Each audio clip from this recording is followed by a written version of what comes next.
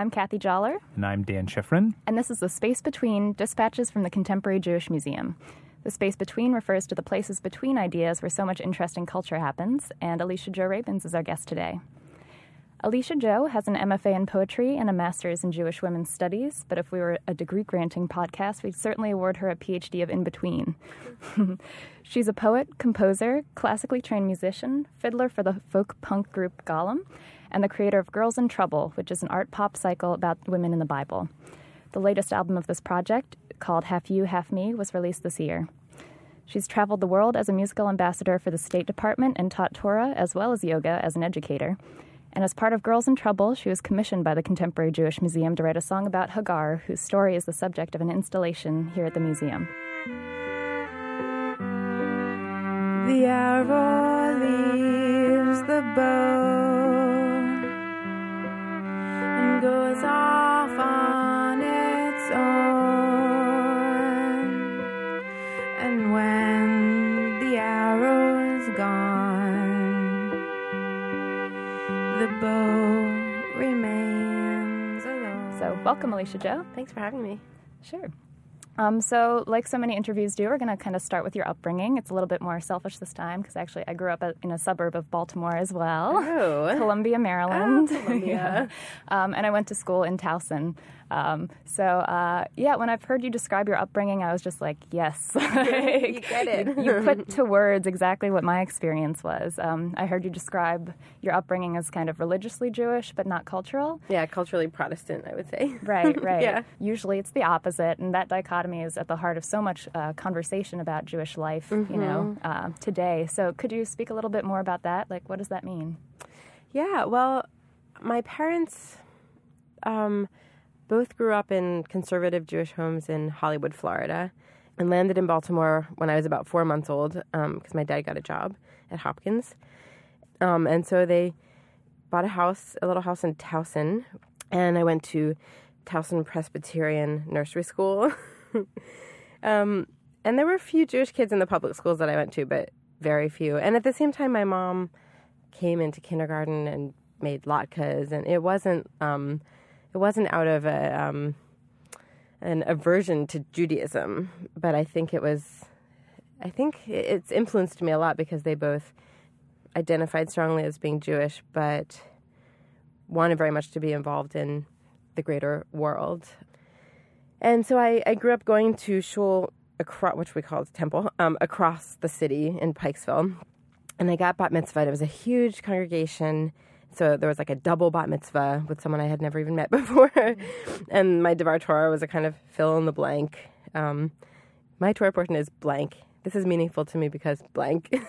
When I read this, I blank.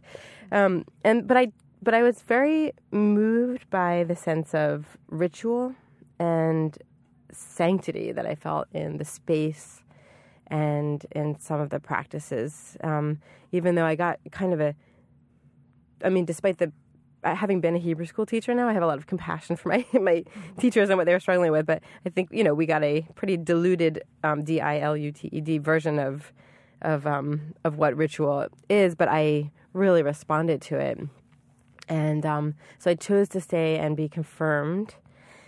And at the same time, I would kind of make up my own quasi-religious rituals involving crystals or, the ocean or whatever it was that was kind of trees, which I later realized was because I had these, kind of spiritual or whatever you want to call it, questions and perceptions and yearnings and curiosities. And I got like a taste of it for my Jewish education, but that wasn't really the focus because it was a weird thing because I was growing up in this culturally Protestant place, but the Judaism that we were given was almost more cultural than religious in a way. It was kind of a cultural version of religious Judaism. Like the God thing was a little bit intimidating. We didn't go too deep into that. And of course, religious rules. It was a Reform congregation, so religious rules were kind of there to be at once honored and sort of ignored, but not necessarily deeply grappled with, So that was my background, which kind of left me both really feeling a deep connection to my Judaism. I think partially because I was one of the only Jewish kids around. And I think if I had grown up in a culturally Jewish area, I probably would have directed a lot of my adolescent rebellion at Judaism. But because Judaism was actually the thing that was different from most of my surroundings, I actually identified it as something that was somehow rebellious in itself, And then when I got to college, I accidentally stumbled upon this Jewish community at Barnard and kind of was introduced to Torah study in a kind of deep and serious way. And it was like the light just kind of went on. I was like, this is what I was trying to invent myself and having, moderate success with my crystals in the ocean and whatever purifying ceremonies I was coming up with. But like, this is not something I'm making up. This is something that people have been collaborating on for, 2,000 or 3,000 years. And it just felt like very clear to me that I needed to go and immerse myself in that. That was the beginning of my kind of deeper Jewish education. Yeah, and your work with bar and bat mitzvah students, I mean, how do you, do you reflect on your experience growing up and what you didn't have intellectually, and how does that change what you offer them as a teacher? I'm afraid sometimes when I talk about this that I sound like I feel deprived, which is not the case. I mean, I had an incredible, all of the depth and beauty and complexity and kind of soul engagement that didn't happen with Judaism. I was extremely blessed because it was happening with art in my life. So I had an incredible musical background and training, playing classical violin and then being trained as a composer. At a young age, I went to this music camp called the Walden School for Young Composers. And then I'm a poet, and so I started kind of getting serious about that in high school, and I had a wonderful visual art teacher at this public school that I went to. So I think I think that one of the things that happened for me was that I had a tremendous spiritual education. It was just through art. And so one of the aha moments for me in beginning to study Torah was realizing that those two things could be combined, and that feeling of absolute kind of engagement that I had felt with art and the feeling of spiritual hunger that I had felt didn't have to be answered separately, but that they could be involved with one another. So I think rather than having been deprived of anything, it was more like a lack of connection or something. And the kids that I work with, like one of my main goals is to just show them that Torah is one way to deeply explore these questions, and Torah study is not everyone's way. Some people might be sports. I mean, I don't want to force them to have my path either, but just making that possibility clear is one of my main goals. It seems that you're also in this interesting place between, one could say, biblical commentary and popular music or contemporary music. And I'm curious whether that is a space that you are surprised that you are inhabiting, or in retrospect, looking at your interests and your background, whether this is the place where you were always meant to be. I would say totally both. Yeah, I mean, I'm definitely the religious freak in my family, even though I'm not terribly observant anymore. So it's still, on some level, surprising to me that because I didn't start studying Torah until I was 21, the fact that I now think of the world largely in those terms, or that's one layer of how I think of the world, is still, I can rewind my brain very consciously to a place where I didn't even know these concepts existed. So I see that fork very clearly in my life, and it didn't have to be that way. Whereas music actually was always there. And so to think of ending up as an artist who is kind of often focusing on Jewish themes to some degree is, it both seems very predestined and is not something that I would have predicted or kind of identified as at a younger age. Even though looking back, I was actually making art about Jewish themes way back in high school as well. But I'm still both surprised and like, oh yeah, of course. Yeah, I so identify with that experience of kind of, I was the religious freak in my family for a while, and I was, the one looking around the synagogue and being like, do you even believe what you're saying? Like, looking for more. And also in school, any chance I had, I was doing papers on like the Jewish twist on this or the Jewish female twist on that. Right. So to transition, I guess, to your Girls in Trouble work, I thought it was kind of a stroke of brilliance that this came out of actually your master's thesis. Thanks to Rabbi Bert Visotsky, who suggested it. Yeah, I'm still tremendously grateful to him, both for saving me from having to write an actual thesis and for starting this project that's become such a big part of my artistic life and my daily experience. Yeah, I was wondering, could you talk a little bit about like what goes into writing a song? Like, what does your research look like? Because maybe it's a story you've heard 100 times, but you're finding this really fresh take on it. I tend to write these songs, well, occasionally one will come out almost fully formed. Although even with this kind of project, even fully formed is kind of maybe an inaccurate description, because the Midrashim and whatever, Talmud sources and Torah sources and feminist commentaries that I've been reading for, I guess, 13 years at this point are all always floating in my mind. And so I think, it's very different from starting something from scratch, especially now that the project has so much momentum in my mind. I kind of generally have about maybe 8 potential characters that I'm thinking about, and it might take 2 years to actually start working on the song. So I tend to both do a lot of wide-ranging research and not try to be exhaustive, because I think that would be counterproductive for me. So I kind of cast around, and I have a library of, kind of holy books in Hebrew and Aramaic, and then feminist commentaries and other kind of scholarly commentaries. So if I'm really starting to work on a song, I'll generally take them down and kind of glance through everything I can find, and then I'll often look in Christian and Muslim traditions on a fairly surface level usually, and if something catches my eye, then I'll go deep into it. Like for the song about Potiphar's wife on our second album, I found that there's actually a stronger tradition of imagining her in the Muslim canon, and so I started reading these translations of Sufi poems about her, and some of the legends about her actually overlap in Midrash and in the Islamic texts, and so that became a major source of imagery for that one song.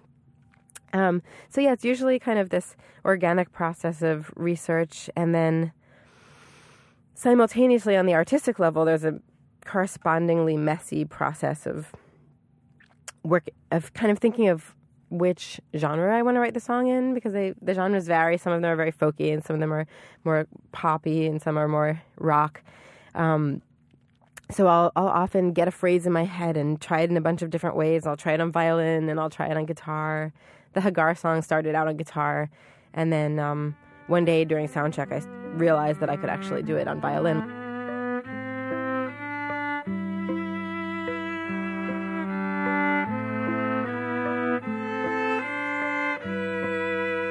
So just a lot of casting about, trial and error, and then the other level of it is that I'm looking for a place where I can relate on some level, either personally or through a contemporary analogy to the emotional essence of the story. And if I feel like I can't find that, then I won't write it. Like Lot's Daughters, I can't. I'm like, it's so incredibly dark that I fortunately can't totally relate to it. Whereas other songs like The Daughter of Yiftach, who, according to some interpretations, gets sacrificed by her father, I kind of read that and I see her as a character who she kind of decides to go along with it in the story.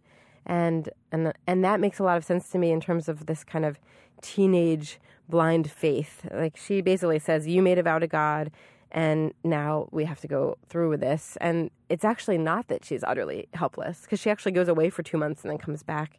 And I've always thought if you can go away for 2 months, if you're old enough to do that, you're old enough to not come back. And so I relate, I think, a little less to the act of violence in the story and more to this kind of powerful teenage conviction of black and white faith. And I think that you can look around and see analogs in a lot of religious and non-religious situations around us. So whether it's something I can personally relate to from experience or something that I just feel like is contemporarily relatable, that's kind of the crux of where I begin the more internal writing process, and the research feeds that, and the different interpretations kind of help me find that. And if I can't, then I'll just let that character go for a while.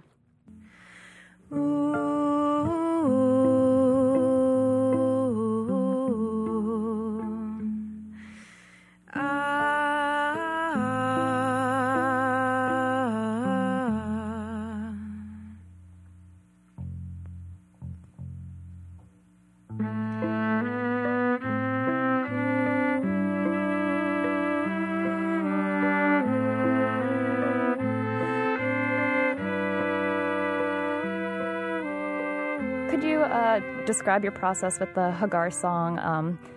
I'm sure some of our listeners don't know the story, so kind of weaving or telling the story and the points in the story that maybe you connected to.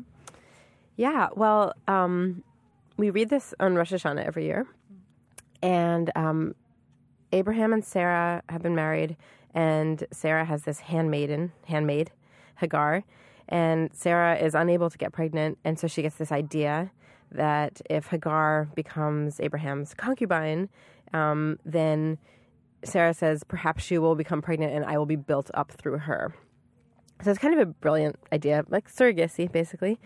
But what actually happened, and it's the story is so amazingly written. So it all happens very quickly. But so the next thing that happens is that Hagar becomes pregnant immediately. And then it says her mistress was lessened in her eyes. So she thinks less of Sarah, and the rabbis interpret that as saying, well, if I got pregnant right away, there must be something wrong with her spiritually that prevented that. And then Sarah's like, that was not what I intended, and gets really mad, and sends Hagar out to the wilderness. And Abraham is upset by this, but God tells Abraham to listen to Sarah's voice. So then Hagar comes back, and she has Ishmael. And eventually Sarah gets pregnant very late in her life and has Isaac, and Sarah sees Ishmael playing with Isaac in a way that she doesn't approve of. It's not clear what it is. And she casts them out again. And this time it's a little more serious. And so Abraham kind of sadly sends them out into the desert with a skin of water. And when it runs out, there's this very dire moment when it really looks like they're both going to die of thirst in the desert. And Hagar sends her son Ishmael to sit an arrow length away under a different tree, because it seems that she can't handle watching him die. And that was the moment that I chose to write about, even though the next moment everything starts looking up because an angel comes and says, don't worry, everything's going to be fine. And not only that, but Ishmael will become the father of multitudes and a great hunter and archer. But I think in terms of just kind of artistically, the moment of greatest pathos and intensity, the contemporary kind of analog that felt very resonant to me actually was just the sense of being with someone you love when they're suffering, which is something that happens to everyone. I mean, it doesn't have to be your son or even a family member. That profound challenge was what really felt totally contemporary with me, even though this story is such an extreme and ancient version of that. So that was the moment that I went into, and that's where the song came from.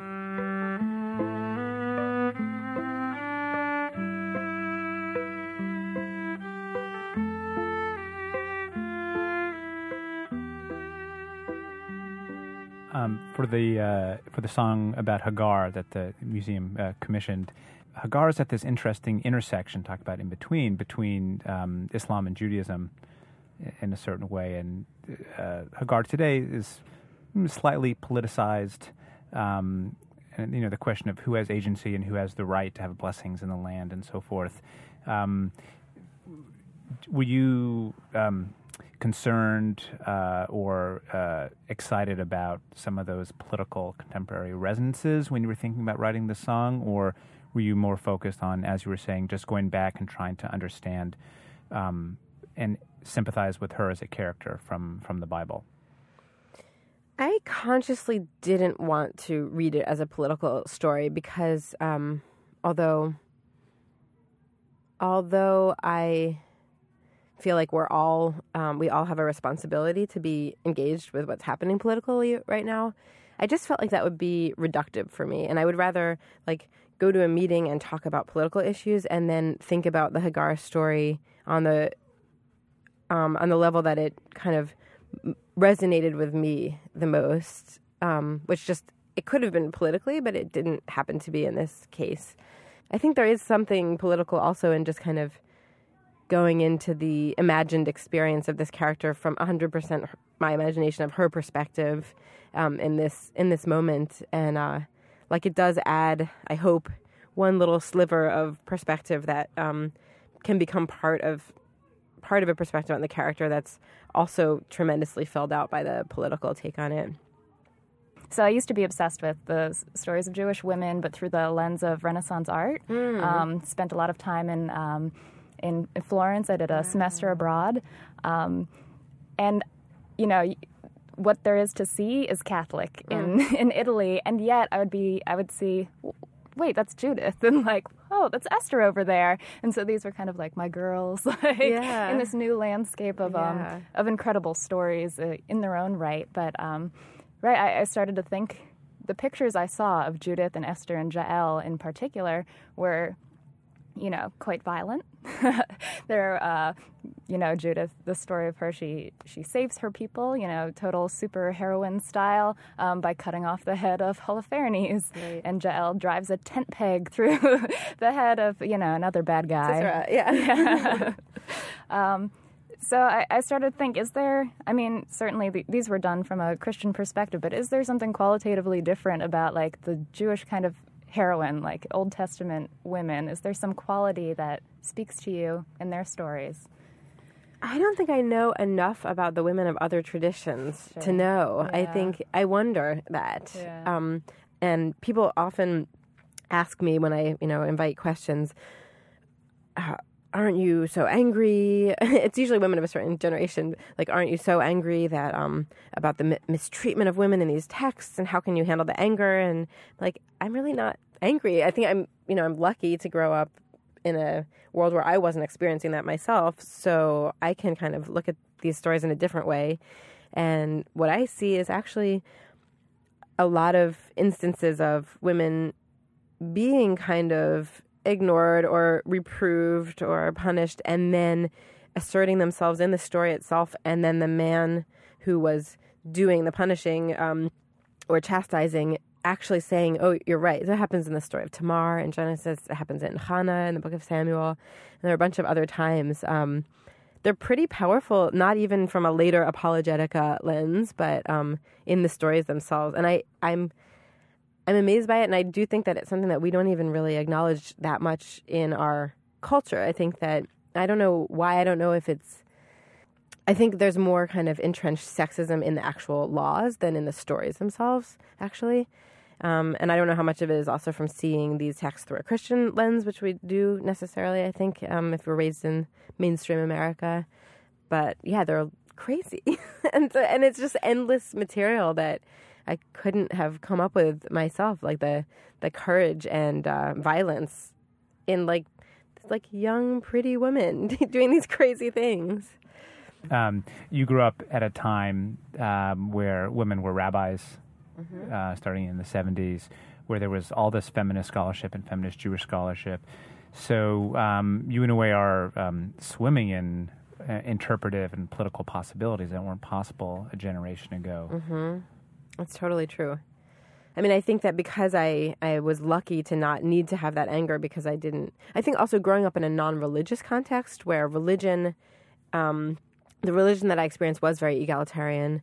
And so I don't associate Judaism with the oppression of women, which a lot of people, I think even today, depending on the community that they grow up in, associate it. And so if that's how the texts have been interpreted to you from childhood on, then you have just a very different perspective on it. You talked about your interest in working in education with fringe Jewish communities, and in this context, it was you worked with a community of interfaith families, particularly. Could you describe that experience? I think I've always felt most comfortable in some sort of fringe relationship to the mainstream, probably in every aspect of my life, and certainly Jewishly, because I didn't grow up in this kind of intense Jewish community. So I think that it really makes me feel like I can draw on all of my experiences when I'm working with families or students who have kind of one foot in Judaism and one foot somewhere else, wherever that may be. And the other thing is that I really am drawn to meaningfulness and kind of personal meaningfulness in Jewish education.